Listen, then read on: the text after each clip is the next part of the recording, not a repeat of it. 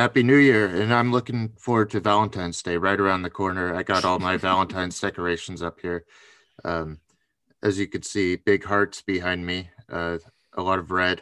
Uh, You are all over the place with your holidays lately. First, you start off early with Christmas in November, and then you hop back to Thanksgiving after we pass the holiday, and now you're on to Valentine's Day already. No, no, you promised me more Christmas movies, and I know about some of the ones you watched, so you're going to tell me about them right here. I've been watching romantic comedies throughout the week. I'm afraid to say I've regressed back to romantic comedies. But before then, I had evolved onto top peak Christmas movies with sharks in them. Santa Jaws was the highlight of my holiday season. Yeah, I was fascinated by that entry when I saw that on Letterboxd. So you have to tell me about it right now. Well, I saw Santa Jaws, Jurassic Shark, and Raiders of the Lost Shark, which seems like a good one too. Just this whole trifecta of movie parodies. It's almost like a porn parody, but you just put a shark in it. Uh, so I was immediately hooked, especially when I found out it was the same plot as Home Alone. Um, What? I, I had also watched a French movie last night, which was Dial Code Santa Claus, which preceded Home Alone and is the same movie but fucking terrifying. So that's the actual inspiration. Did Um, did it also precede Die Hard, which Home Alone is famously is just with a kid coding? Possibly, I might need to look up the dates for that one, but there's a wealth of great Christmas movies, and I went to Santa Jaws right away to start my watch. It's a shark and it's in the water, but it has a well, they're acting out a Santa Claus play on the pier, and one of the guys is tossed in as part of the action, and well, the shark eats him, but doesn't eat his hat, so the hat catches on his fin, and he becomes Santa Jaws. Some of the stupidest shit I've ever heard. So why are they acting out a Christmas play on the pier? Like that's more confusing to me than the shark I, already. Like, I think it may be a film. It's unclear what exactly they were doing, but but it's a very cheesy combat, and guy gets thrown in. combat. So it's a an action film or play, Christmas themed, playing out on a pier. Yeah, that's right. Any Uh, questions? none of those words fit together in any kind of logical sequence. As much as you want to try and put it together, that has never happened in the history of things. Our friend Sean was pretty accurate in saying you could cut out a few scenes and run it on Cartoon Network. I mean, it's not as exploitative as these usually get. I watched a Thanksgiving right before it, which is just like I think the beginning first few words are like Thanksgiving's all about the breasts. Like, it's there's different levels to exploitation, and Santa Jaws isn't on like that lowest tier of holiday. What am I saying? Am I defending Santa I, Jaws against other holiday movies now? so I got at least one more question about it. Okay. You have to forgive me for grilling you so much on Santa Jaws because I'm fascinated by it, but I don't want to actually subject myself to it. I've seen pictures from the film, and he's apparently got a candy cane narwhal horn like on Yeah, his head along with the Santa hat, and that's what he uses to skewer his victims. it's true. Is there an explanation for that? Is that like a natural growth from Shark? I Does the think they hat give him the candy cane powers? I think maybe they try to harpoon him and it gets stuck in there or something. They harpoon him with a Candy candy cane, cane. I believe so. They tried all kinds of things, and a lot of it's just like this girl just like listlessly throwing things in the water and having no effect. But I think they get him with the candy cane, and that's his attack method from there. Okay, so one more question, and I promise Okay. I'm done. I need to know how they defeat Santa Jaws. How does the movie end? The way you defeat all sharks, honestly. I don't remember. Well, a ringing endorsement for Santa Jaws then. Can he ever really be defeated? Well, alternatively, I started my Christmas watching last night with Okay. with an actual classic, I watched White Christmas, of course, the Bing Crosby film, which I find very delightful, very heartwarming, very beautiful. First film that Paramount shot in VistaVision, which is the ultimate visual format, of course. And it's definitely a holiday favorite, I think. Well, it's I had watched that one too because I've watched all the Christmas movies. Yeah, I I like a lot of the stuff early on, especially when they're singing the songs with the sisters and there's they do the they bit where trade places. they do the bit where they then and they have the record going. It's a great comic bit that they thought up on set apparently, Yeah, which is a great moment. I certainly agree with where I think you're headed here in that it kind of lags a bit in the middle. It stagnates after they kind of get to the hotel, but it's got a really good emotional core centered around this tie with the army and the military, the World War II and aspect of it. that Vistavision's really shining like at its best. Like on the train, it feels so romantic and so Christmassy. And when you're, when you're in that initial setting, you could really feel the power of that like colorized visual. It looks much different. Oh yeah, and it's got that crisp high definition to it. And you're right, and I think that's what makes me most pleased with it is that it feels more Christmassy than most Christmas movies, I might argue. It really Yeah, nails the idea of the spirit and the warmth of community and the togetherness aspect. And even though it does flag a bit in the middle, and it probably has way too many songs, it does. But it yeah, has the one song, which is one of the greatest Christmas songs of all time, White Christmas. arguably the greatest Christmas song. It's so instantaneous and classic, like straightforward, but entirely, brilliant in its execution. Or even Erling Berlin, when he wrote it, he just, he was like, "This is the perfect song. I've written the perfect song," He had, and yeah, that's why it remains the highest selling song ever, yeah. ever. It's a perfect Christmas song. There's nothing wrong with that song, and to base a whole movie around like that premise, and it's really nice. And I like that because it's Bing Crosby, he has to go and do like the whole military thing, of course, by the end, right? That's Yeah. just in his contract, I think. And what's nice is that it doesn't feel like contrived or forced or anything like that. It feels very natural within the film, and they link the sentimental nature of that with the themes of the film, which I think, just it makes that purpose, really ring. I was very impressed with that aspect of it, of course, and I just love being on screen as well. Yeah, Earlier he's this year, I so watched all of magnetic. yeah, I watched all the road movies, which are like I want to get to various those. level. There are various levels of mediocre, and but they're more interesting the more you watch because they kind of keep like building off of themselves, and they get like increasingly meta in weird ways and not always successful. But there's at least one good one. So like if you like Bing Crosby and Bob Hope enough, then it's worth watching. But like it really like depends on if you like them or not. And White Christmas may be the greatest Christmas song of all time. But speaking of greatest of all time, we've reached 100 and we're getting to very important auteur today. One of the most significant filmmakers of all time. And I'm so excited to be able to talk to you about it because I know we have a shared passion. And Christopher Landon just put out his new movie. It's freaky. I I hope you realize that you're breaking the unspoken pact we made when we did the Happy Death Day podcast, in that we would leave behind this discussion for the rest of our podcasts. You're entirely going against the entire purpose I agreed to do that to begin with here.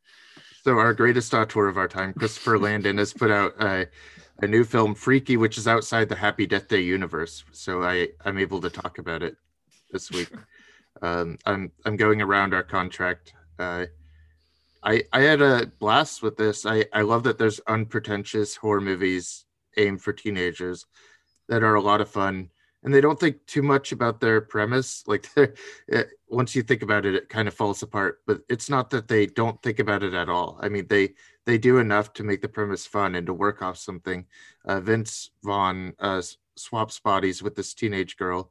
It's a lot of fun seeing them act in each other's bodies. It's kind of like a Jack Black and Jumanji kind of thing. But it leverages that for a lot more comedy, and it gets clever use out of LGBTQ characters that are purposeful, I think. And Uh, it's just a meaningful, fun comedy horror that I really like that kind. I feel like he's the one director who's actually taken the right notes from Scream and continues to do something interesting in that format, whereas modern horror is going toward like Hereditary and the haunted house thing.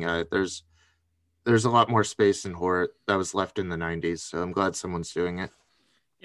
Looking at it here, I'm a little taken with the concept. I at least buy it, Yeah, and I agree that this idea that somebody making more straightforward comedy horrors, like someone should. taking yeah, and parodying these kind of things, and bringing back the kind of Freaky Friday tropes and stuff, the body swapping genre, I think Yeah, is an interesting take here. Especially, I think casting Vince Vaughn as a serial killer is pretty inspired. He doesn't have to do much acting. I believe no, entirely that he is a serial killer. Uh, and so it's a kind of fun, cheeky concept. It looks like here that I would probably enjoy if I bothered to watch. yeah. If you force me to watch eventually, I should say. After we get to Happy Death Day too,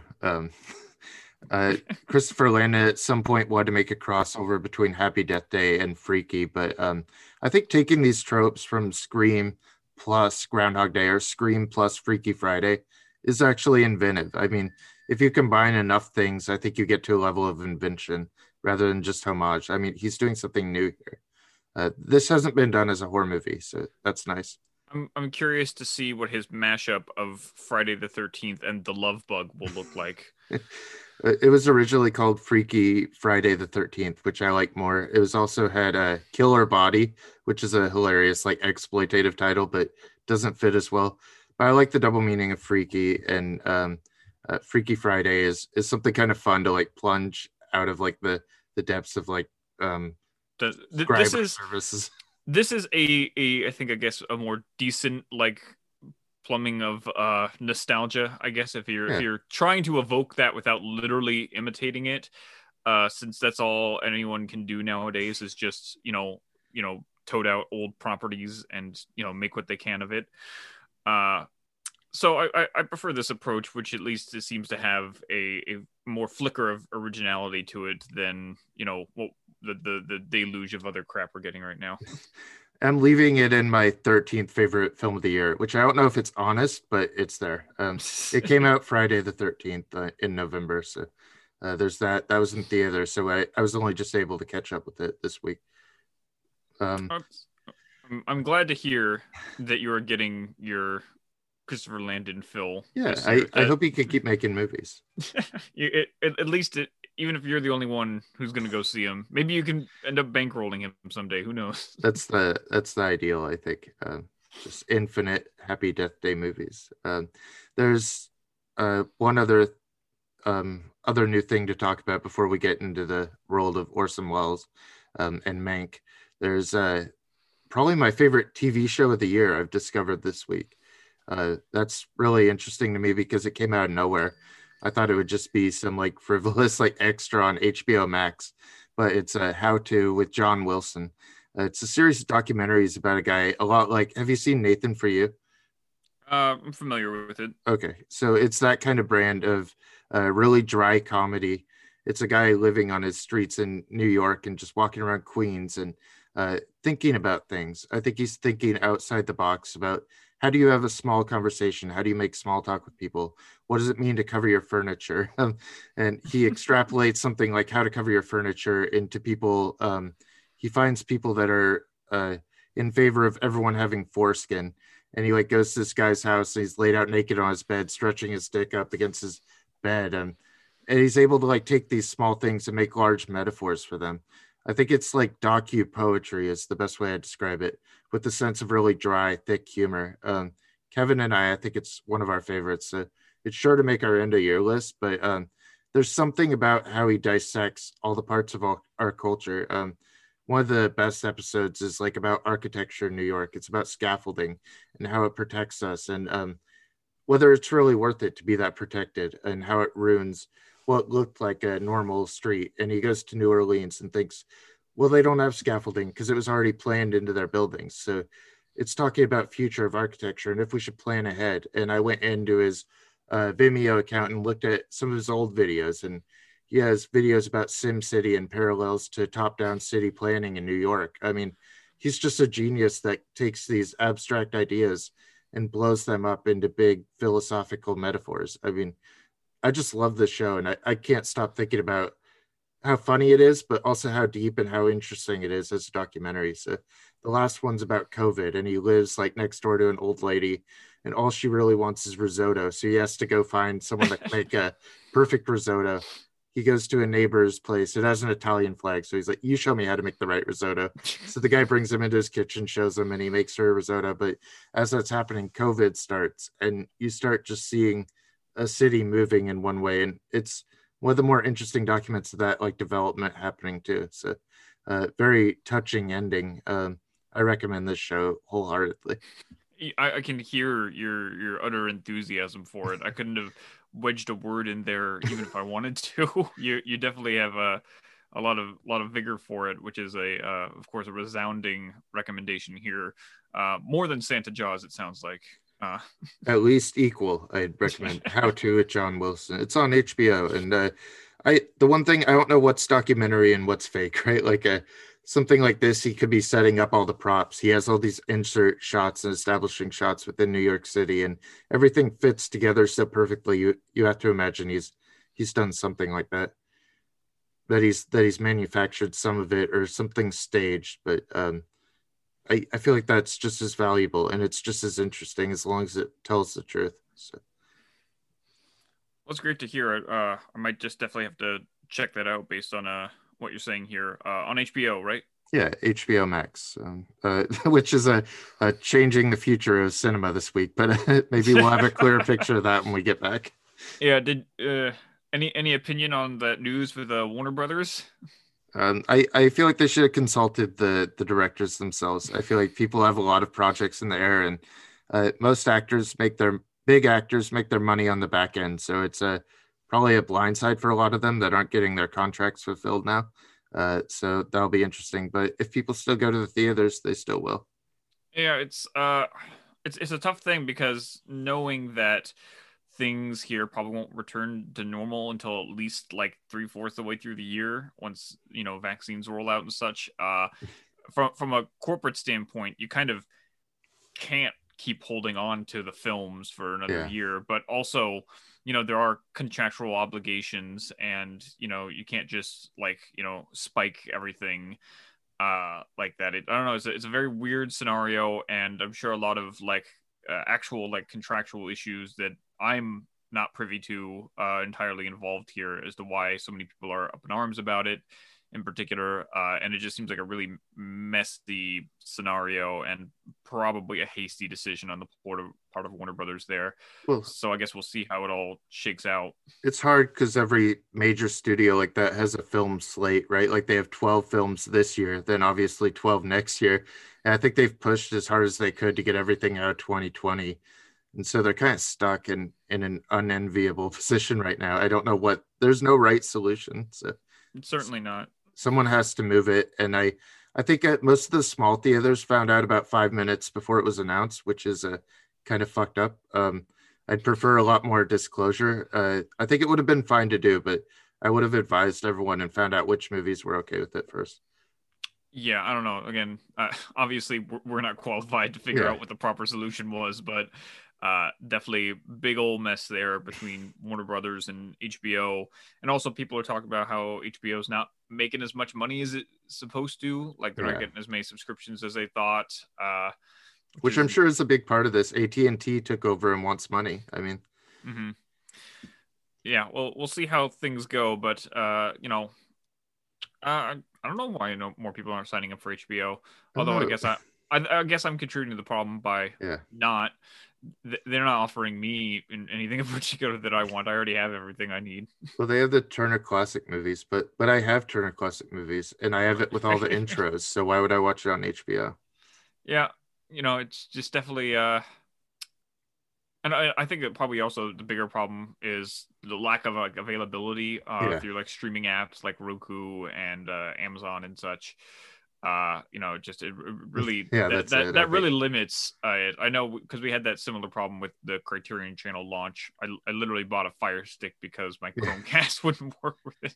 Well, that's the thing is also I sold off all my consoles in prep, just clearing up for next gen, and now I have a laptop that could play HBO Max. I mean, my options are very limited now. I have an Apple TV that's outdated and doesn't you can't download apps, so I can't get HBO Max there because it's a new app and not the HBO that's on there.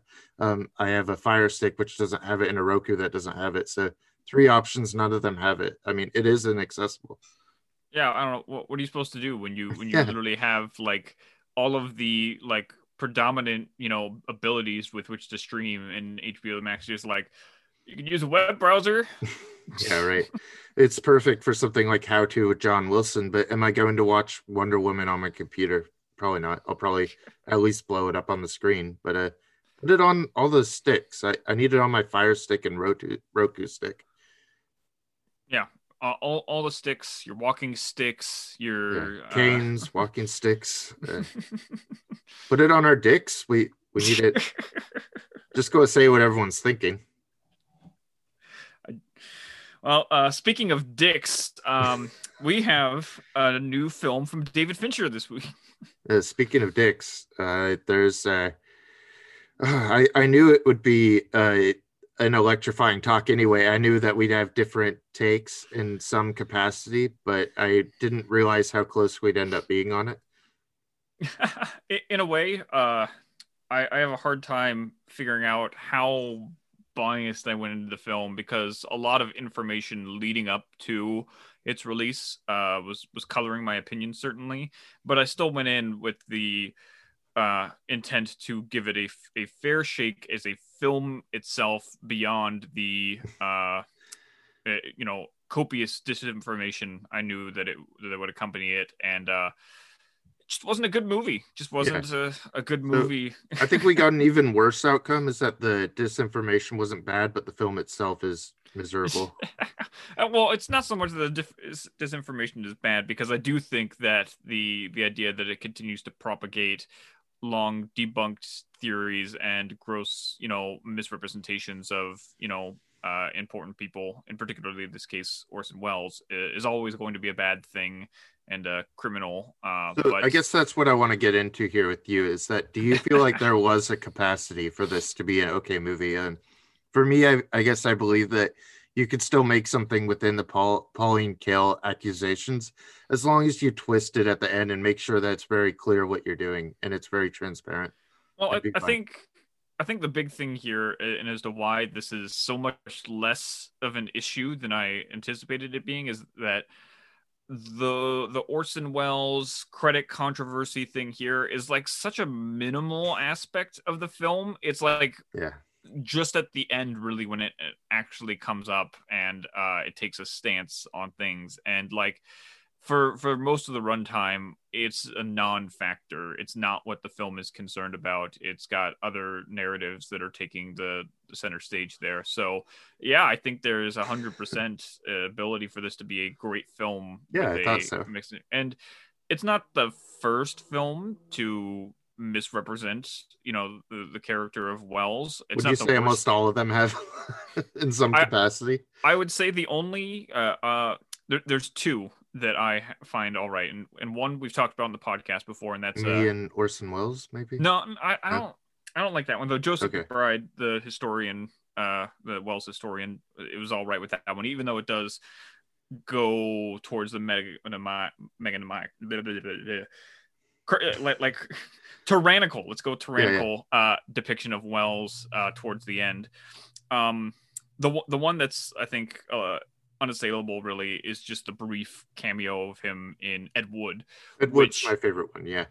and the reasoning why is that it goes the opposite direction in deifying Wells a bit, but it does so in a scene that's so obviously detached from the reality of the film and to a point where it's not presenting Wells as an actual person. It's very Yeah. much like this idea of a kind of manifestation of like Wells is a manifestation of everything Wood thinks is a brilliant director. I think that's how you would have to do it is you'd have to make it almost fantastical or like Amadeus or Rocket Man like to be able to have the capacity to believe in something that's biographical, but also really twisted.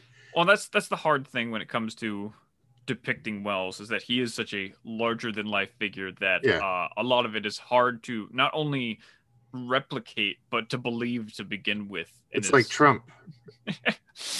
yeah, uh, I guess you're right in the sense that I have a hard time imagining a great depiction of Trump in any kind of like biographical format without it Well, dipping I, into like parody or over exaggeration. I think Wells is just so singular. And here, like the what's the guy's name? Tom Burke, is that the guy playing Wells there? Yes, Okay, yeah. he puts on like the fake nose, of course, which is nice homage, and but he looks more like David Fincher to me than Wells. I mean, even he embodies more of like Fincher's philosophies, I think, but Well, sounds like Wells. I think yeah, he does a great job sounding like Wells. But again, one of the weird things is this idea that we can't get like the representation of Wells is always like way out of step with what he was like, because at the time of writing and making Citizen Kane, Wells was 24 years old, which of course is something nobody can wrap their head around. It's just so beyond our understanding that basically a kid made one of the greatest films ever on Wait, his first attempt. like you're 24, right? Like you're around that age, aren't you? 24, 12, maybe 36, somewhere in that range. Yeah. But Tom Burke is actually I think almost 40 if my math is right. Okay. And he's barely in the film. I mean, Yeah. it doesn't get into that as much as I think we were worried about. And I think the more disappointing part is just how inert and kind of tepid the whole thing is. I mean, there's really no feeling to it at all. Yeah, that's the big thing. In interviews, Fincher had said that the thing that drew him to the material, to the idea of making the film, was the character of Mank himself and this struggle with this idea of like having your voice heard, and this the idea of legacy that he kind of struggles with at the end of the film, and wanting that recognition for the impact he has in writing this damning portrait of William Randolph Hearst in the form of Kane's character. And it just doesn't come across like that particularly. Gary Oldman is a little off in the Yeah. film, who's usually like one of the greatest actors I think currently working, and he just feels like kind of all over the place here. Like the motivation for the character is not there in the script. His bouts with drunkenness feel very unmotivated. Like this idea of it's some great struggle that Mank had to overcome his whole life. It doesn't feel like a big thing. You don't get a sense of his kind of electric and charismatic personality that everyone who knew him, claimed him for. He's kind of bumbling. He's not witty. Like the writing just doesn't reflect anything there, and I think that comes down to the fact that it was and it's an old script from David Fincher's father, who was not a screenwriter. This is the No, only thing he ever wrote, and it shows. It shows a lot. it shows such unfocus. And I never thought the result could be that Sorkin would have the better movie than Fincher this year. But I mean, Chicago 7. I wish they just made a movie together and that we had a Sorkin script for Mank. I feel like he would have understood it, and that if it came from a genuine screenwriter, a story like this could have so much more power and truth. I didn't mention this in the review I have for the site, which should be available when this goes up, but both of them already made the best summation of Citizen Kane They that they did too. could in the Social Network 10 Yeah, years ago. it's almost the It's perfect. Oh, it's a very similarly structured and reminiscent story of Yeah, Kane. It obviously takes from it a lot, both in the terms of the writing and the direction. And so, I'm not again, and again, that's why Fincher wasn't as compelled by the actual Kane aspect of Mank's story, which again, like the writing of Kane is so inert, inconsequential, non-existent, yeah. and so which I find particularly befuddling because visually he feels the need to recreate and pay homage to Kane so often in like the most surface level and benign way. Almost calling it recreation is offensive. Like he tries to do the Tolan deep focus shots, but none of them convey deep focus, or that none of them convey like a sense of depth is what I'm trying to get at.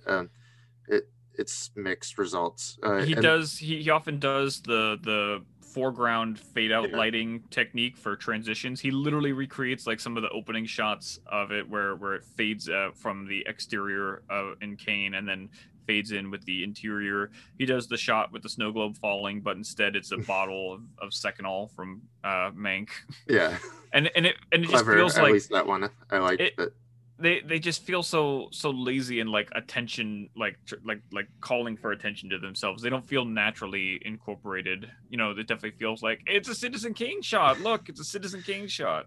yeah, look, we're doing Citizen Kane, but it never achieves the same effect because it can't. I mean, it's not the same story, and it doesn't have the same purpose in its story. Oh, and it's weird because it goes beyond just the visual attempts at recreation. Like I said, it attempts to structurally recall the inventiveness and irreverence of Citizen Kane, but it's actually just so plain and straightforward of an alternating forward moving narrative that just feels so bland. No matter how they shoot the shots, my biggest issue is it looks so digital. I'm always going to be looking at it on my flat screen. It probably deserved to be at least projected. uh, It'll always look worse than Citizen Kane because it is digital. I've read around that a lot of issues that people have had in watching it and why it looks so bad is because of Netflix's compression Is issues. that it? That might be a That's huge that's what part. I've heard, but it's not. It goes beyond that because it's obviously not just an issue of rendering or presentation. It's just poorly shot to begin with. The lighting is absolutely abysmal, which is extremely ironic considering that Kane is one of the greatest examples of inventive and cinematic lighting of any film. I mean, yeah, Uh, you think of the top examples of some forms of lighting, and you picture scenes from Citizen Kane. So, if you're going to call that to mind, you might want to do a little better than this. it's like there's something weird. It doesn't have a Yeah, good balance of uh like shading and color. Everything is like a muddled and gross gray. Like it doesn't have the stark contrast at all that it's trying to replicate. It tries to do so with these extremely overblown floodlights, which just like entirely overlight scenes, and then there's other parts where the film is just like it's so dark it's hard to see anything. And it's just a really difficult film to watch because of yeah. how horribly shot. Like I have said for a while that most people who film in black and white nowadays don't know how to shoot in black and white, don't know the purpose behind it. I'd also say But people who shoot in color have no intention of using color. But yeah, I it's at least it would be less distracting. Like had this been in color, I would have. I don't think I would have had as much problem with it because it at least would have looked normal. Like this is mm, just it's difficult to watch just in general. I don't know I feel why. like there's part of my theory is that Fincher needs such like a normalized baseline because if you're shooting a scene 120 times, it has to look like one basic way. And I think he has such a direct idea of how every sequence has to look that there's like no variety in the visual here. Like everything is so pallid and so gray and boring. I mean, like you're saying, there's so much emotion in Citizen Kane's lighting, but there's none here.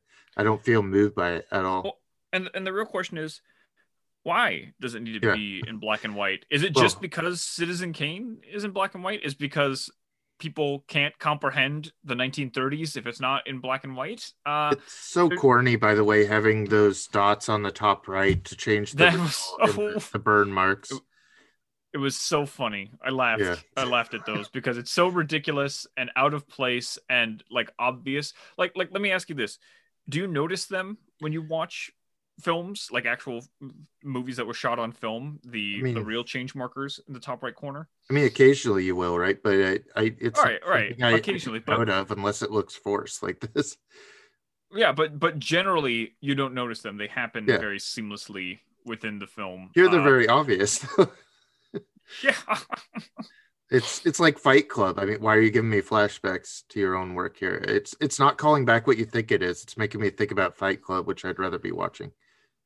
Well, yeah, and I referenced that in the review because Yeah, it's obviously just it was everyone knows about cigarette burns because Fight Club, right. made an acknowledgement of it. So it feels like a really tacky callback to it as opposed to like a genuine attempt at recreation. Because again, there's so many other bizarre choices that like half attempts to recreate things like So the film is in black and white, but you're still working with a widescreen aspect ratio, which wasn't used at that time. the primary thing I think we'll disagree with is that I love the sound design. I love the garbled old 40s sound, and that's a good affectation for me. I realize it's still affectation and imitation, but I feel like they achieved like a really interesting effect with it, and I like how everyone sounds. It's not that I don't like it. I'm incredibly indifferent to it as I am Okay. most things in the film. Shoot, Well, like having a mono soundtrack instead of a stereo, it's fine. yeah. I'm not so keen on hearing that I can make a perceptible difference with the multi tracks and stuff. It's not going to make or break any film one way or the other for me. I think it's a perfect fine choice to go with. It's just like that.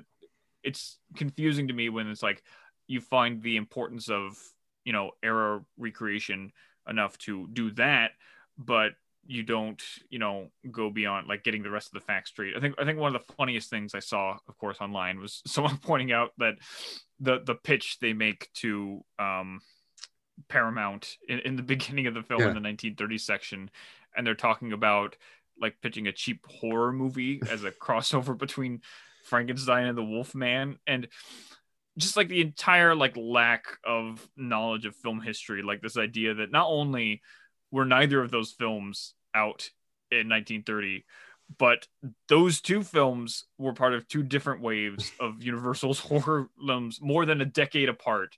Like those films are entirely like like they have only gained a connection throughout the years of being shown together of blocks on TV. There was no association between them at any point prior to that. I mean, there was like a Wolfman in like the 20s, but it was MGM, and we're talking That's not Universal. So it's that's like, obviously not what they're talking about it's here. definitely not. So I'm saying there's like no way that this is like a valuable actual thing that could have been discussed. It's Uh, entirely ludicrous and like the most egregious oversight you could have for this. Like, come on, that's basic filmic knowledge. Like learning about the Universal monsters is one of the first parts of Golden Age Hollywood, the first eras you learn about. it's a shame because that setting in there when they're talking about making the movies and stuff is one of the better conversations in the film. I like some of the ones about socialism and talking about politics as well. It gets into the gubernatorial race in California, which is interesting. That's so much more the focus of the film than any of the Kane stuff, which is an interesting choice because apparently it came in much later drafts. And at first, when Fincher's father showed it to him, Fincher didn't really understand the what it has to do with Kane I don't because it either. doesn't really. Yeah, It's we don't it's know really either. disconnected.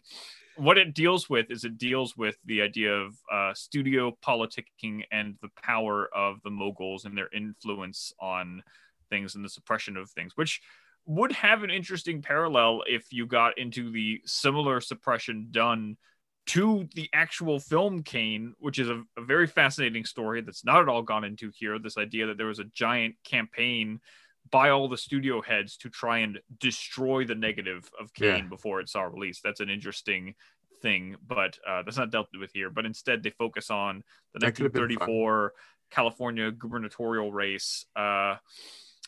With And nobody knows the difference between Upton Sinclair and Sinclair Lewis anyway. So it would yeah, it's an interesting thing that comes up, and I thought it was very odd. Not enough to comment in the review, but enough to say here that they cast Bill Nye, the science guy, as who I've Upton Sinclair. who I've met twice in the airport. By the way, What? he's a Seattle resident, so I've met him twice when he's going places. So that's a You've fun met Bill Nye at the airport on two two different times. occasions. Yes, Did you have any interesting exchanges you can tell me about? I didn't. He's just such a really nice, beautiful guy. I really like Bill Nye. Yeah, So I'm he's cool. It's biased. just it was very odd to see him so prominently in the film for that scene. I was like not that Bill Nye isn't allowed, his SAG card and Yeah, to be an actor and things. But it's just weird because he has this, you know, uh, persona to him. So to see him pop up in a 1930s period pieces, very odd. it's It just threw me distracting. off a little, but it's not his fault necessarily. I can't blame the guy for it. Dude just wants to be an actor. Yeah, we had like Bob Ross and Fred Rogers and Bill Nye. They were like the trifecta of childhood back then. So I'm glad he's still around doing things and not dead. Yeah, but yeah, the gubernatorial stuff. It feels like what the film cares about most to explore, and even then, it's very half-hearted because it's like being thrown back and forth between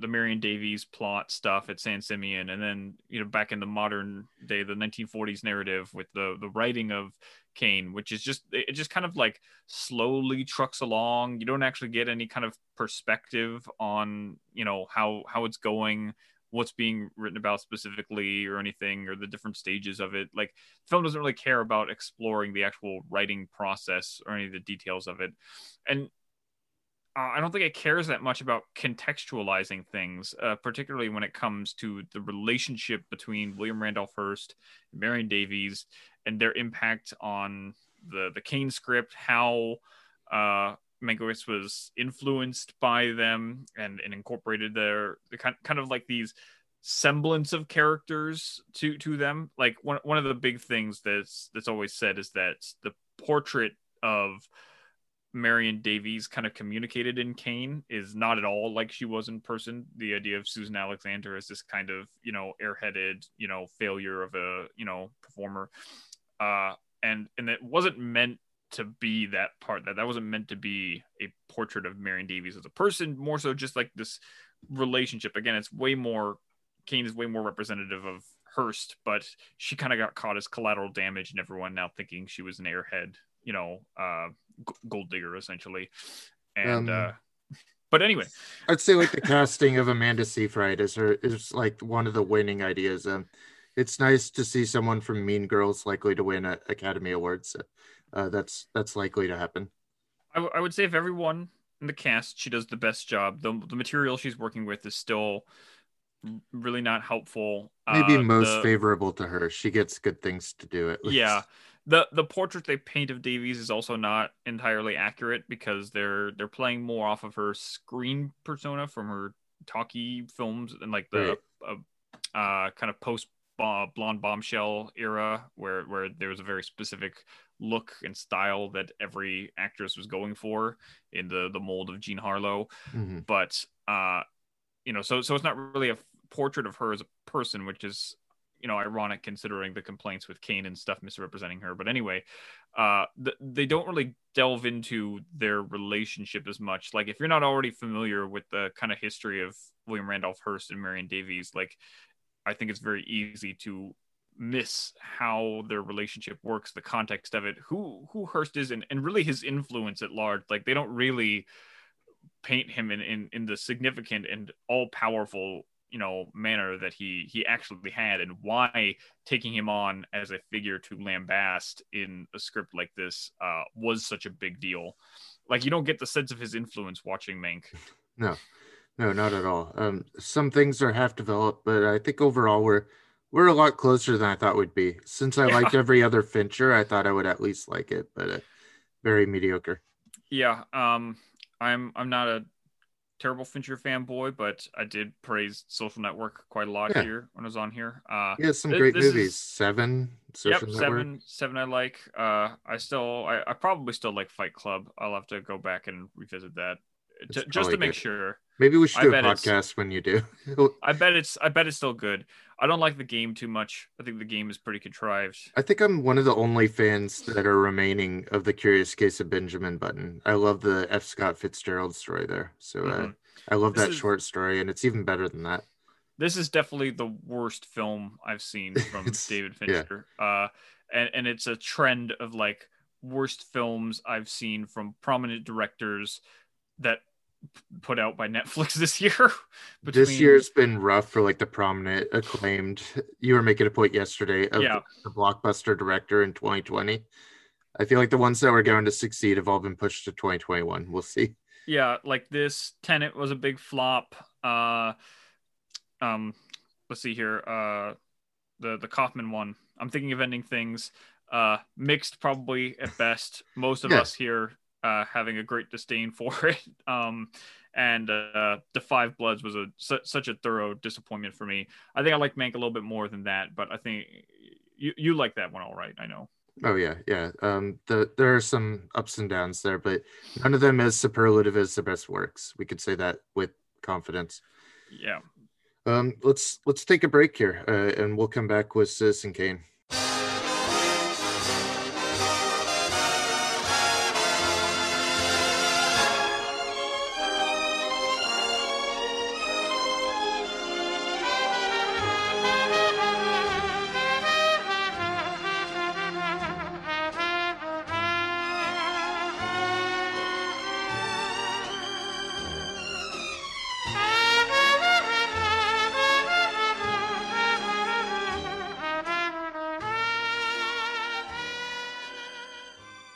We're being sponsored by Cool Jazz.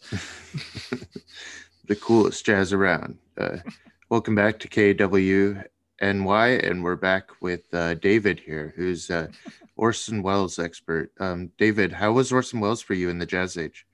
Orson Welles, I think, embodies the Jazz Age in so many ways. Yes, I am down with the jive, as they say. uh, yes, Orson Welles, or as I prefer to call him, the embodiment of jazz. his his whole personality exudes that, undefinable sense of jazz rhythm. What's so cool to me is that I was introduced to him in a radio class. So my first Orson Welles was War of the Worlds. I mean, the whole radio program, and then we watched Citizen Kane, and we're talking about RKO and the confluence of radio and film, and that was part of my paper I was writing. So that was really my first exposure to Welles, was just writing about him in the context of radio, it's really fascinating to me. If you haven't listened to more of Orson Welles on the radio, I highly recommend his Campbell Playhouse stuff, where they would put on plays and such throughout the 30s, and even later on.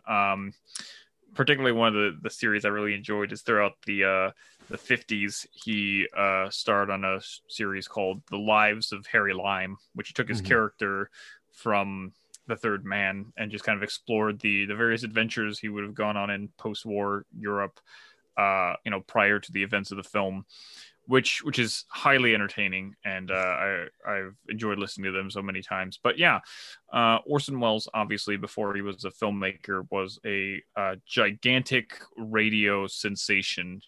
All across New York, he was everywhere and anywhere, and that, which is why he got that contract in the first place to go make a film with RKO, because everyone was trying to rope Welles into making a project, a film of some kind, because he was such a maverick personality on the radio and in theater all over Broadway. He was, making headlining, sensations, whether it was a fascist take on Julius Caesar, the famous Voodoo Macbeth, Yeah. the controversial Cradle Will Rock, which they performed, from the seats after they were barred from the unions from performing.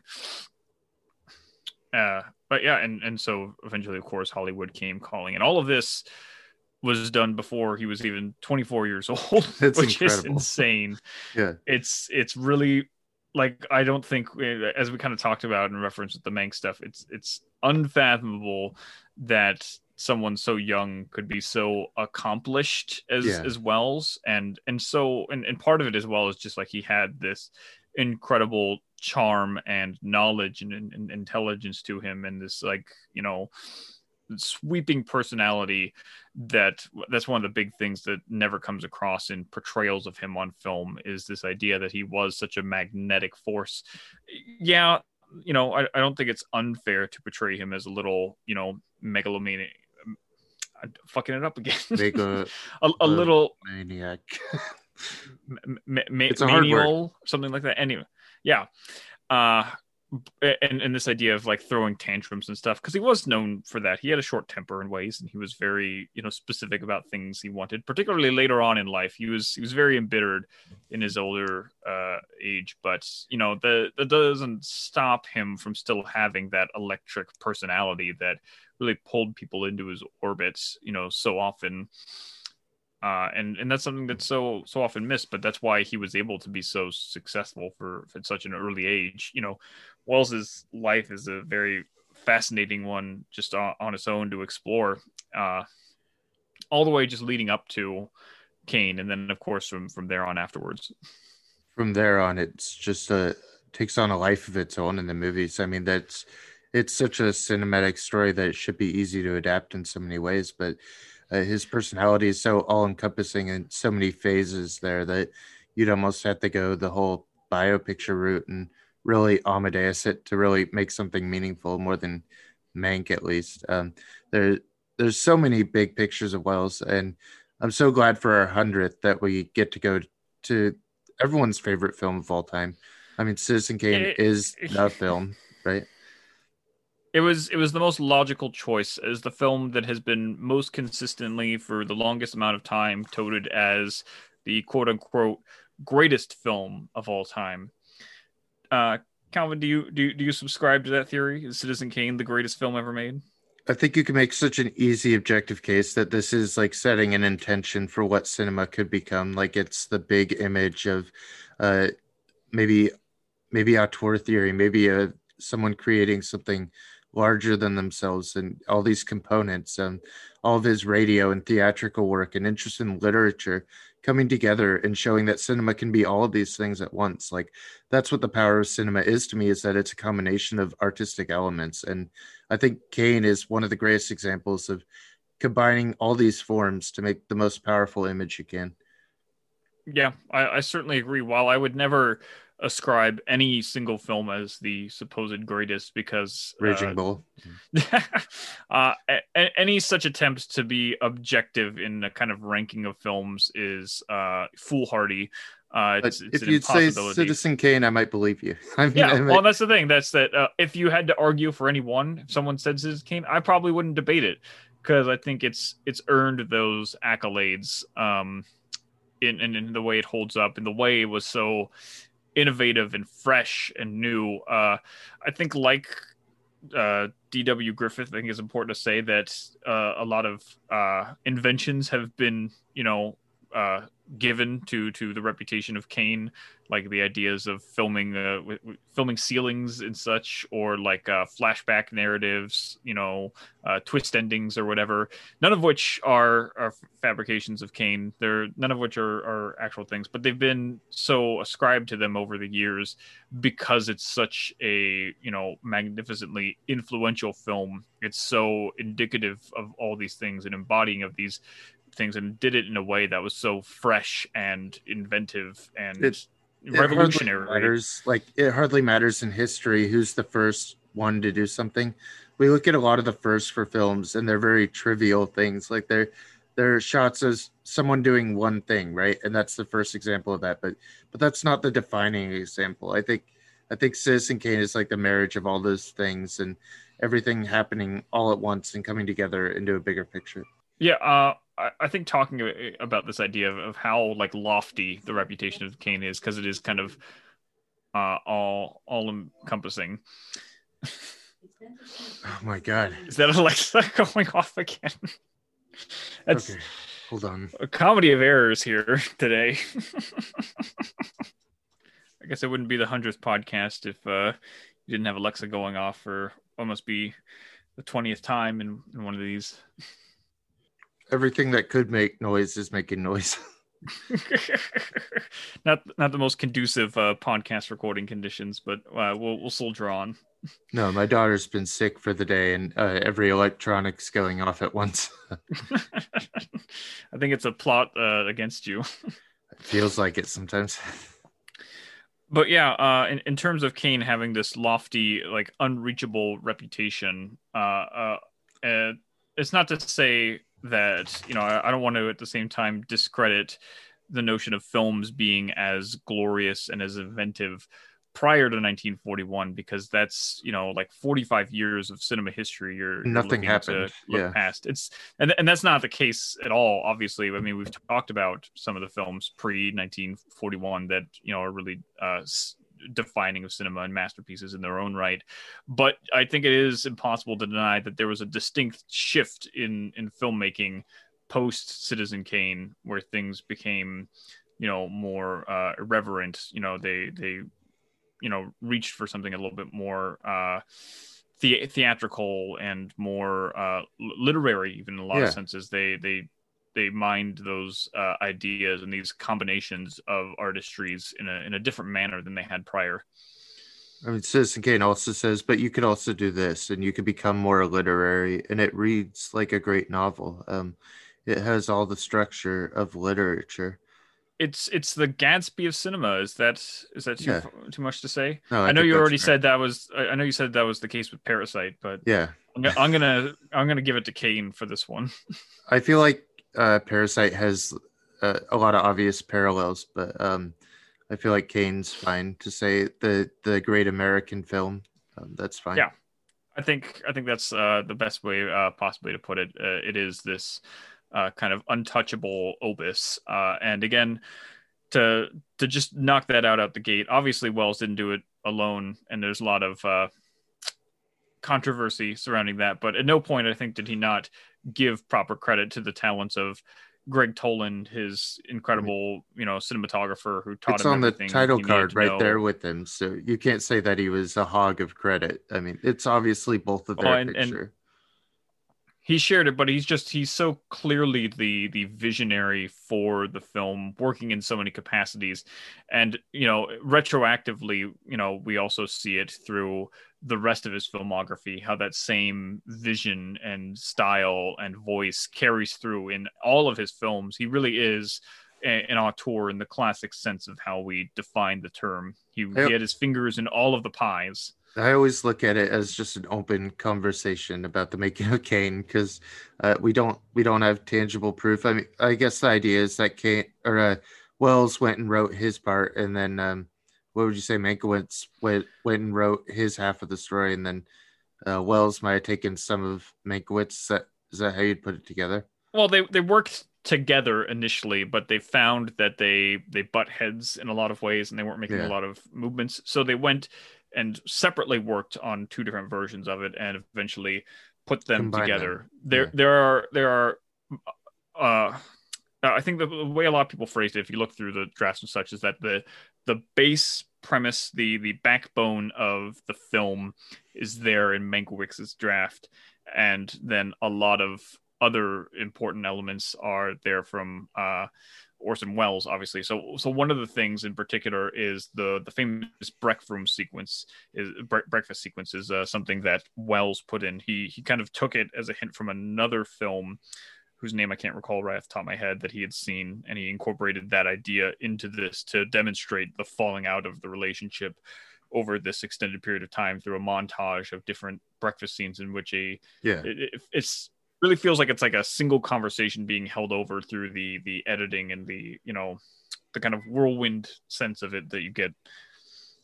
I mean, the story is so alive in our imaginations that I think we want to ascribe a lot of other things to it too. I mean, I think there's such a big temptation to think like what did Mankiewicz think of William Randolph Hearst, or what was his life experience at Hearst that could lead to this? Like, you think about the conception, but then like besides Raising Kane, there are so many academic text disproving like the Kale theory that we didn't quite get to. Like Bogdanovich, even Yeah. one of his disciples wrote a very convincing piece. Yeah, a number of people immediately in the wake of Yeah, Raising Kane back out against it. One of the things I saw that shows why it keeps getting brought out again, this idea, is that unlike in the case of Bogdanovich or McBride or whoever who wrote responses to it in the aftermath, their works aren't reprinted like Pauline Kael's are. yes, And so even something as thoroughly, defamed and, debunked as Kael's essay, it still keeps getting reprinted, which just allows the misinformation to continually resurface and seep into, the culture. Though I think largely the fandom or the cinematic consensus is of that Wells is the author. I don't think the majority of people think that he's this like this overblown, yeah. Especially pompous. today, I think Yeah, it's been more. We have the internet now. I think we're a little bit I think generally, in factual Wells's information, but Wells's reputation is secure, and the great, and part of it as well is that the availability of the rest of his works have come more. For a long yeah, time, yeah. something like Chimes at Midnight was not available to see at all. Only in like the recent, like 12 years or so, I think, was when it finally was able to get some proper home distribution. Otherwise it was impossible to find and watch.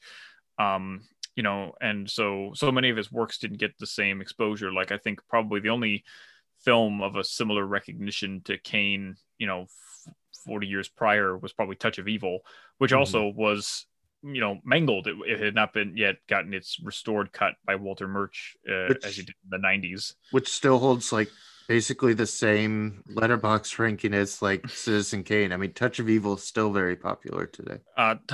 Personally, I have a even greater affection for Touch of Evil than I do Kane, Oh and wow. that's Okay. that's another thing to say as well, is that, even, I mean, you could argue any number of Wells's films are potentially the best. Kane isn't necessarily the end all be all of even Wells's filmography. You Yeah. could make an argument for Chimes of Midnight or It, Touch of Evil, or it might be for cinema itself, but within Wells, there's a few other options. So well, just in terms of influence, I think uh it's it not up has for its debate place there. that Yeah. Kane is potentially one of the most influential films ever made. Very obviously, I think that's the case. So much Yeah. of it informs cinema, proceeding it thereafter. There's, I mean, there's really no debate about it. I feel like that influence is so high, but then as I've been going through more of Wells, I see that he already had that propensity in all his movies to make like the a really staggering image. Like in his Macbeth, it's some of the coolest images of Shakespeare I've seen. Or he always has the theatrical delivery and the best line readings. I mean, there's so much depth in them. Other Side of the And Wind might be like my personal favorite, but I think right. Kane is the best one. Yeah, Other Side of the Wind, I think, for both of us, has a very personal place because of just how it kind of came out at the right time. It brought me and you together, a Mm, very special relationship, like growing to love Wells leading up to it. This once in a lifetime opportunity of it coming together, seeing it in a fucking theater.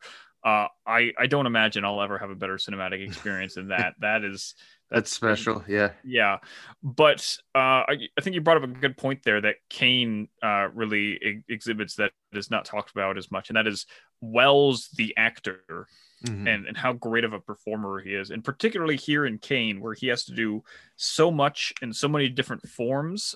Yes. Um, Yeah, it's incredible.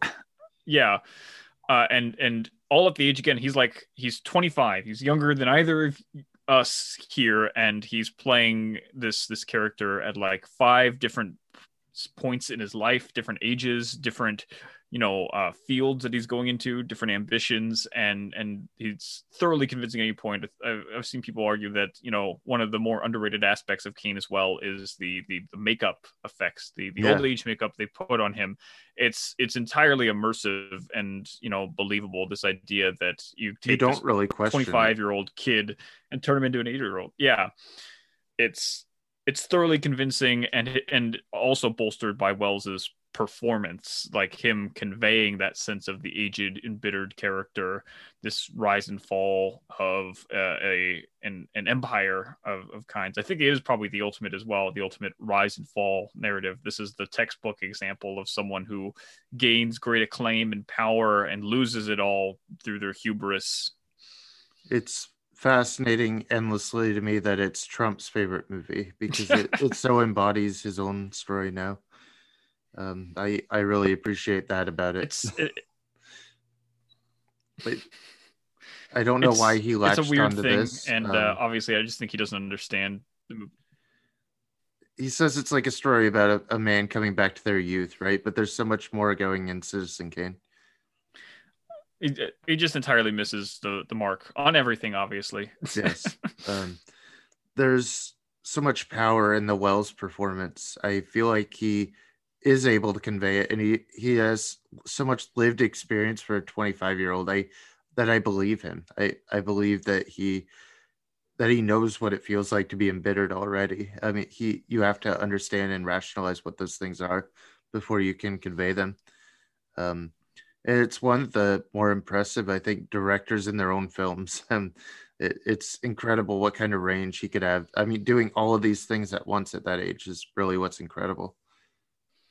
Well, also how well the film, like he balances the cast of the film as well. One of the important aspects of Kane is that it's not Wells telling the story as the character so much as it is this, eclectic cast of characters piecing together the life of this larger than life figure, through the various interviews and then flashback sequences. And, what's interesting is the structure, and now we get the overlap of the different narratives.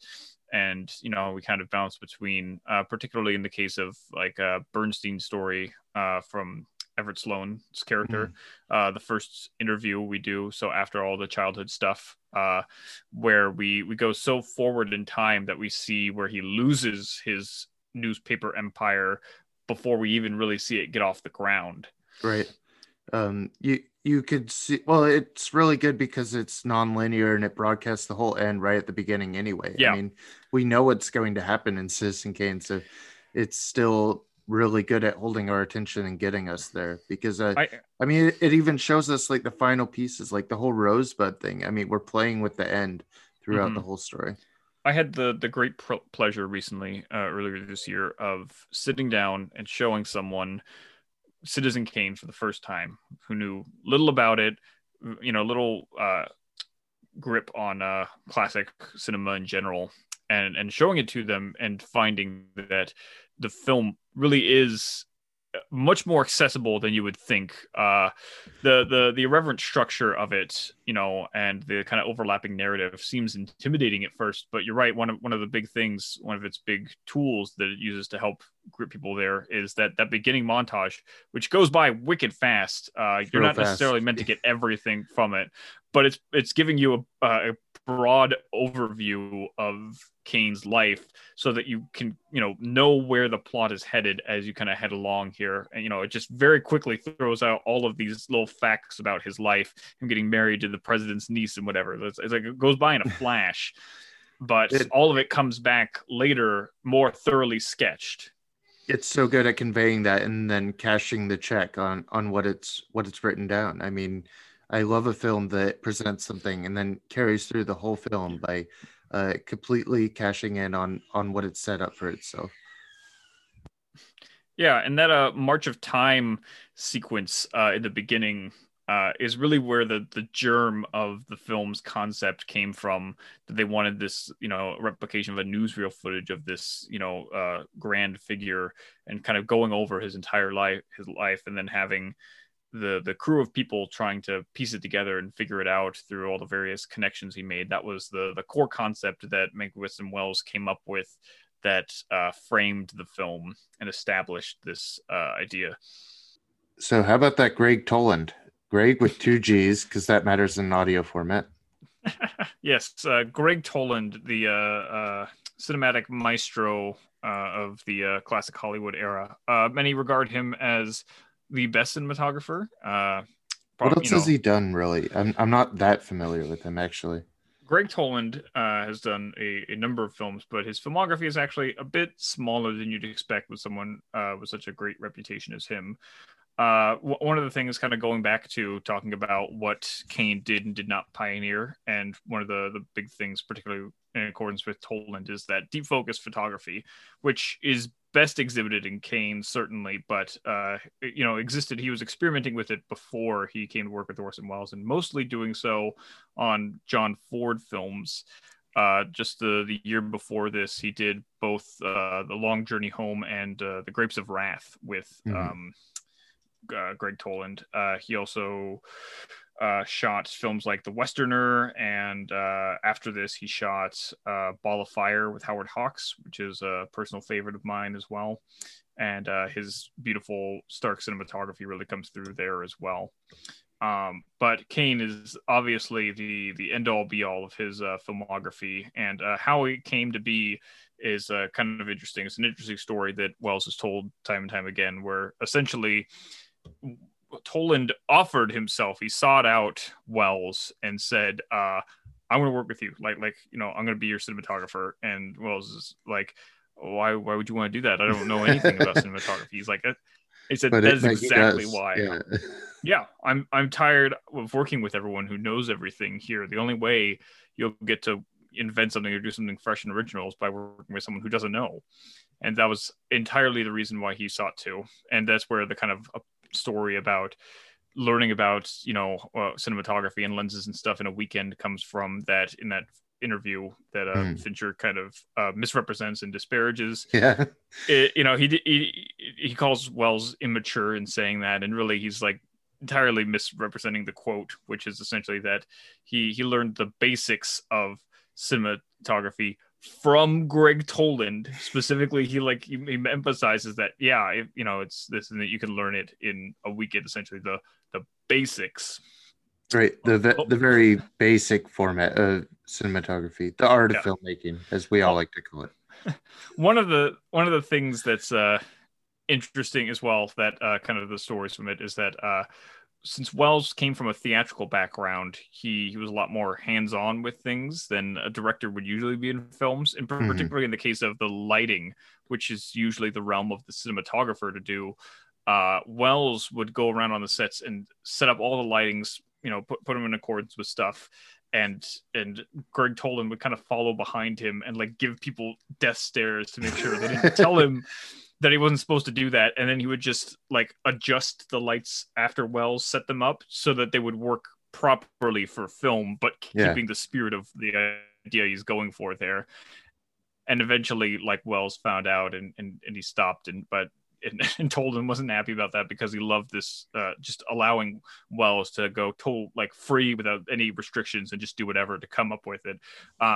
One of my favorite quotes from Welles as well is like, somebody asked him where he had the ability, like what gave him the confidence to be so innovative, and his response is just ignorance, just sheer ignorance. Like the only reason that Kane is so inventive and revolutionary is because Welles didn't know that you couldn't do those things, and so he would basically pitch things that nobody else would think to do visually for the film, and Toland would figure out how to do it. It's amazing because you think of writers and they always say you should know all the rules so you could break them, but a lot of innovation could come from not knowing the rules and working outside a very formalized system, where I guess that's probably Toland's idea too. Everyone already knows what to do to make a movie.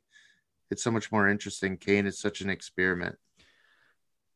Yeah, and so ideas like the blending of shots and transitions. One of the really brilliant things, the visual tics of Citizen Kane, is when they're doing these interviews, and like the light in the back kind of goes away, and then the new scene comes up as the person in the foreground fades out, and that was only achievable by way of kind of theatrical lighting, and so they would literally dim the lights in the background first, and then you have the matte out of the black behind him as you have the new part coming in, dissolving in, and it would create that effect. Actually very complex. And so that's one of the kind of yeah, it's less straightforward, but it makes sense once you have someone break it down for you and understand. Yeah. One of the interesting things that's also said about Kane, I believe Ebert is the one who said this, is that it has more special effects shots than Star Wars, the original Star Wars does. That's interesting. Which is, yeah, it's interesting because, well, it's not like the kind of overt special effects you see, but like the various things of matte painting and the stitching together of scenes. One of the most interesting shots is the one of Kane giving the campaign speech, because it's several different shots kind of put together. So the scene of Kane on the stage, like, Mhm. and then you have this crowd of people in front of him. The only thing that was that, like, Wells was a part of, was they had that scene they shot from far away of him on the stage with no audience, and it's just a black background, or like all around it, essentially, is to mat it out, and Mhm. then they would stitch together the rest of it on top of that, which was a miniature, and the audience is actually just like the it's a drawing of the audiences with holes poked in all the seats and stuff, and they would flash a light between them to make it look like there's kind of movement going on. If you pause the film and get up really close, you can see that it's not actually people moving, it's just light passing through, but Oh, sure. it's such an effective bit that Yeah. it literally looks like there's people moving when you are that far away from it, and it's just it's a quick shot to establish the scale of his campaign speech, but it's so brilliant. And again, there's so many effect shots like that. Like the Castle of Xanadu is also a Yeah. matte background very clearly, but it's so detailed and rich. Yeah, it's And gorgeous. there's also, And I feel like he's playing with illusion. My favorite, like personally, that I haven't really considered in previous watches, when he's going up to the other newspaper and you see the picture of the guy sitting there, and then we get the zoom in that it cuts to him walking across, and they're actually taking the picture for his, what is it, a chronicle or his paper, wherever that's called. yeah. Oh, it's what a great shot. It's so cheeky, and it's a funny joke, the punchline there It's for so it. fun. And it's another great transition that demonstrates a passage of time. Like, you go Yeah. from them looking at the competing newspaper, talking about how they'll never get it together, and then it's They have all those dissolves and you guys. fade in. And it's so Yeah, important and six because years later, it's so I love that important. line. He's like, I go ahead. Okay, it's so important because it's valuable in the story too, because it establishes that he took these guys from their paper and set them up in exactly the order they were in the old paper, so no changes to like who they were and what they were about, which becomes a major problem later on. I mean, it's such a He valuable literally just shot. lifted them. Yeah.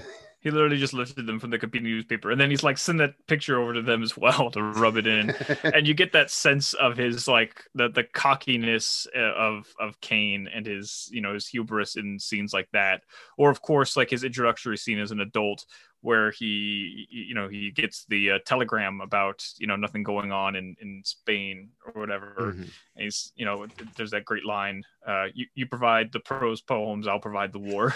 Yes. To kind of alluding to William Randolph Hearst's hand in yellow journalism and spurring on the Spanish Civil War, for his own profit, and literally making up conflicts just to create greater fervor. Would you say this is a relevant movie to society? I think it always will be, certainly, because it does tap into that idea, and these kind of grandiose, manipulative figures, and the dangers of them. I think the only difference today would be that Kane would actually win that political race, Yeah, I think and that would be a major difference. But the yeah, truth like wouldn't matter. the sex scandal. The sex scandal that put him out would have zero effect on him today. No, I mean I think they found ways to cover those things. But the themes of journalism and everything, you could see how obviously every movie that made is relevant, because it gets made because it's relevant. And there's a feeling that Citizen Kane still reflects our journalism and our conversations about freedom of press and also fake news. Well, it's interesting, like, to see the character of Kane and his duplicitous nature and the manipulous, the facade he puts forward. Like the whole scene of his list of principles or whatever Mhm. that he puts on. It's a show for the character. Like, that's the thing, is that they were never something he ever meant to represent, by putting it forward and saying that he is trying to manifest it in the minds of the people. And so when it comes back to bite him, when Jed Leland, like sends it back to him later on in the film, it's a great, moment exposing his hypocrisy to him. Everything has small human touches too. Even the affair, just starting with her toothache. I mean, it's funny and it's clever and it says something, I think, about her relationship to him. There's a great thing about that scene where they meet on the sidewalk and he gets splashed with the mud. Mhm. That I think most people don't get, even maybe 10 or 12 viewings in. Uh, it's the fact that what he was doing before he got sidetracked with Susan, and that was What was that, he as he doing again? states, he was on his way to go look at these wares that he had inherited from his That's right. his mother's death. And if you connect the dots of what's going on kind of in his mind throughout the film and the main theme, as we come around to the end, he's really looking for the sled. He's looking for Rosebud when he goes out to do that. The thing that he lost, the symbol of his childhood that was taken away from him so that he could, have a prosperous life. So he's so That's close that's really, to getting the thing he wanted in the end, but he is and he detoured, gets he gets splashed with sidetracked. mud. Yeah, he is taken. Mhm. And she offers some which hot is which is water. really interesting. The establishment of that bit, and they're doing like the shadow puppets and stuff, like you Yeah. get the sense that that relationship is real. Obviously they do a much better job of sketching out that relationship, because that's the clearly important one to him, than with his previous wife, who again, so much happens in the background, like you don't even remember necessarily that he had a wife before then, because she's so lesser important, and a kid, and they die in a car crash, as we learned in the newsreel footage. It's not really a significant enough event for the film to delve into, particularly because like their perspective isn't one that can shine a light on him. So for the framing context of the film, they don't delve into that. But yeah, so much of his life is so detailed and sketched and considered that, in the background and in these small offhand remarks, you get a greater portrait of the man than you do just from the very thorough and straightforward narrative. It's so great at finding the right details, and it's really a victory of editing too, and knowing what the right moment is. But I also can't think of many better examples of editing, like in the 40s and this early on. I mean, the way Kane's editing, you look at films from the 90s and they're layering elements this way in less effective ways. It's incredible editing. Yeah, and it a lot of it goes back to also just like the structure of it and allowing it. But you're right in that the way things are presented, so many scenes. Again, it's so wicked fast. And one of the things I was saying earlier, I think this is when I got sidetracked by something, is that I had the opportunity to show someone this year Citizen Kane for the first time with like zero context of what it was. And the thing that's surprising about it is that it's such an accessible film still, despite its rather convoluted nature. It's, a multi-layered story structure, and how fast it goes by, but it's an enrapturing kind of editing that really pulls you into the film sphere, and takes you along for the ride. And of course, Wells's charismatic performance, his grandiose figure. It's a film that its reputation precedes it in many ways, and it feels like a more intimidating venture than it really is. One thing that we also don't talk about with Kane as much that should be highlighted is that it's a very funny movie. It's very witty. It's very humorous and entertaining. It's not just this like hefty, dramatic think piece. It really is closer to like the entertainment driven films of Hollywood than the kind of more esoteric, introspective French films that might get like lumped in with in terms of like cinema. you Yeah. know The I feel like, at least anyway, its reputation like tends to make it seem more inaccessible than it really is. Yeah, it's been surprising to me to see the online perception. I think you'd be disgusted by many of the conversations. Many things like threads of like people asking, "Oh, so if you're under 30s, does this film even matter to you? I mean, does this film actually work?" And resounding no, like across the board in some threads, like resounding, "This is the most boring film I've ever seen." I think it's so fast and entertaining. How short are our attention spans if we can't handle Citizen Kane?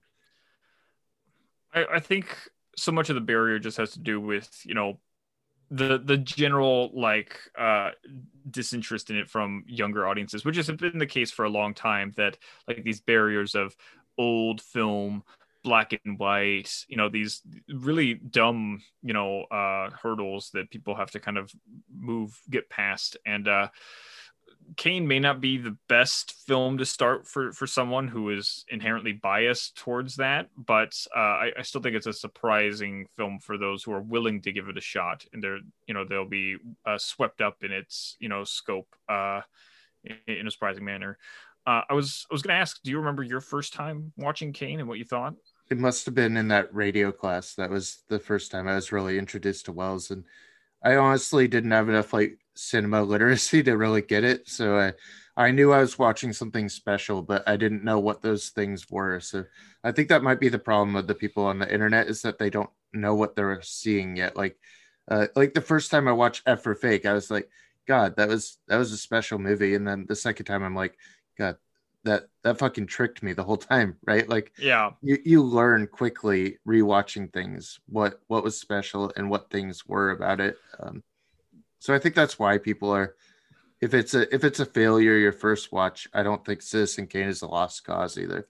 No, definitely not. And there's so much, like I said, I've talked about, there's so much to glean from it on many, many viewings, so many details that can go overlooked, which is why I think that important preamble with the, overlay of the entire story is so crucial to making sure you don't get totally lost by it. But still, people generally do. I remember my first time was kind of similar, that I'm like, it was pretty great. I didn't get all of it, but greatest film of all time.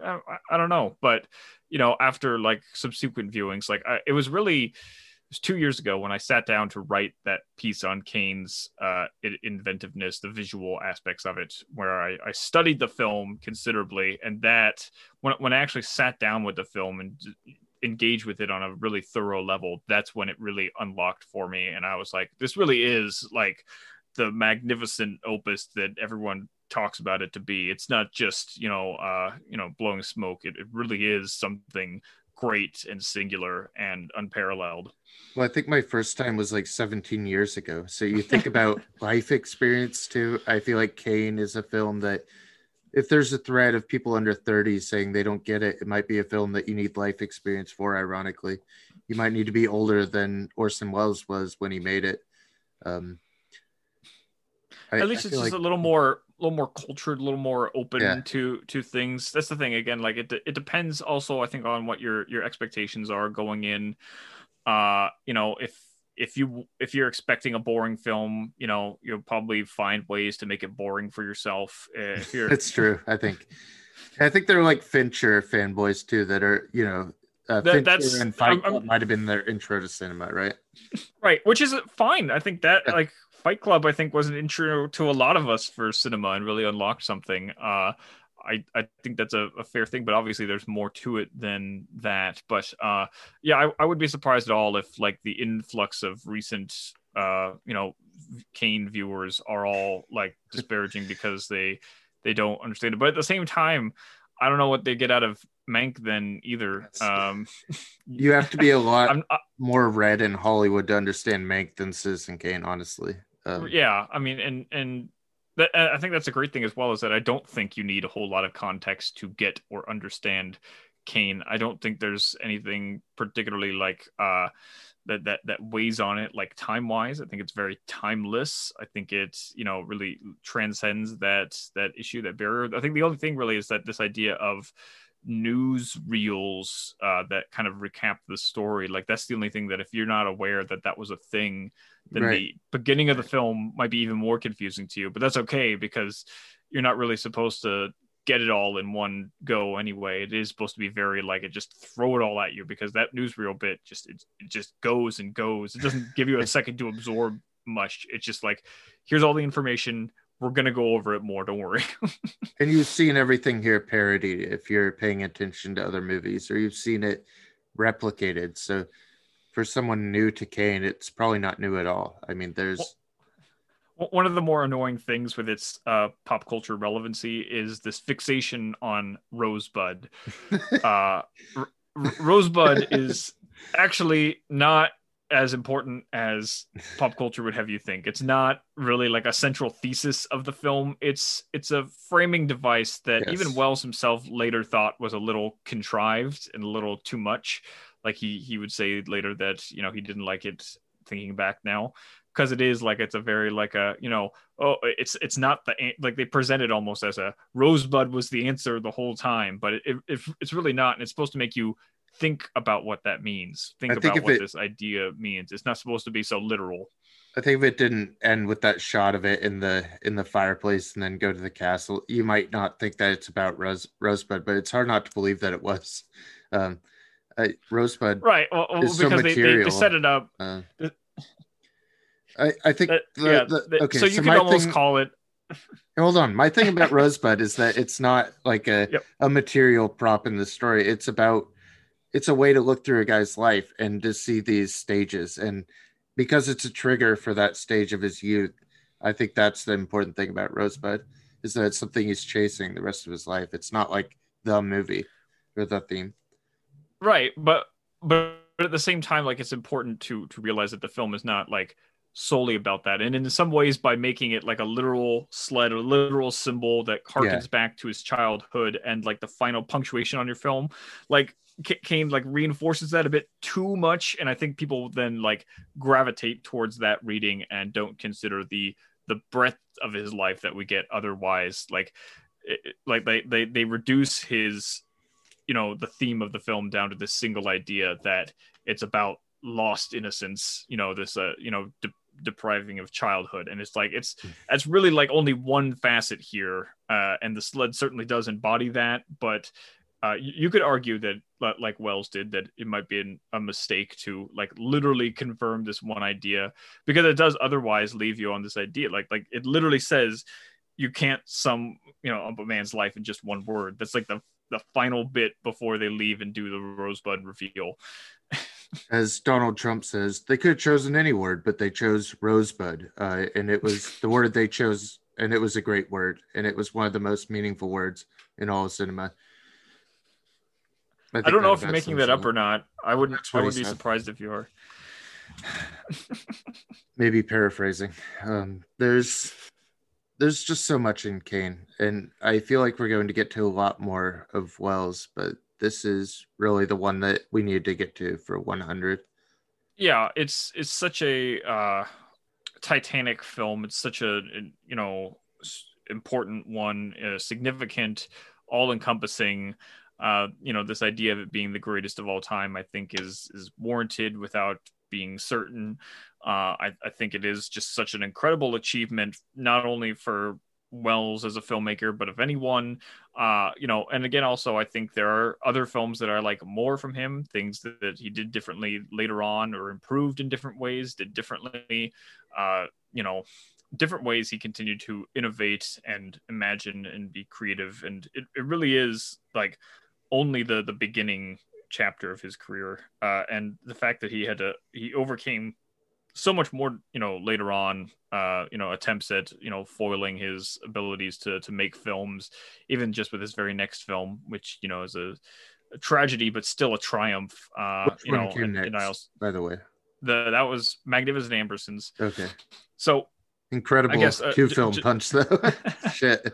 yeah, Imagine doing yeah. those. And then, he made The Stranger like 4 years after that, 3 or 4 years after that, which is a little more disappointing. But it was the only film of his that actually turned a profit. So Oh, wow. it's a Really? success, and it's yeah, yeah. Is that That's one? the thing yeah, that's the very sad aspect of Wells's career, is that, and it was financially not very fruitful. Yeah.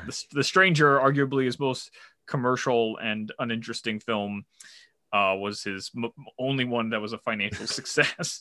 Very disappointing. But at different points for different reasons. Like one of the big reasons that Kane did not succeed is because there was an entire campaign to not only suppress it but literally destroy it. Like Louis B. Mayer, the head of MGM, literally offered George Schaefer, the head of RKO, to pay the cost of the film, which was like $800,000, to buy the negative so he could destroy it, because it was such a offense that William Randolph Hearst had taken to his likeness being an inspiration for it here. It was such a huge uproar, and again, it went beyond that because, you know, Wells was perceived as this major threat to everybody. When he came to Hollywood, he was, you know, like when he signed the contract with RKO, it was, you know, the big thing about it was that he was given complete creative control, particularly when it came to the final cut. It was his vision that was allowed, and that was absolutely unheard of, to a point where they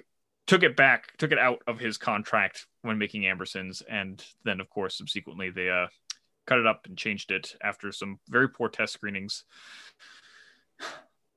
I've been very I've been very fond of everything I've seen so far. I think I have a few more Wells left before I'm complete.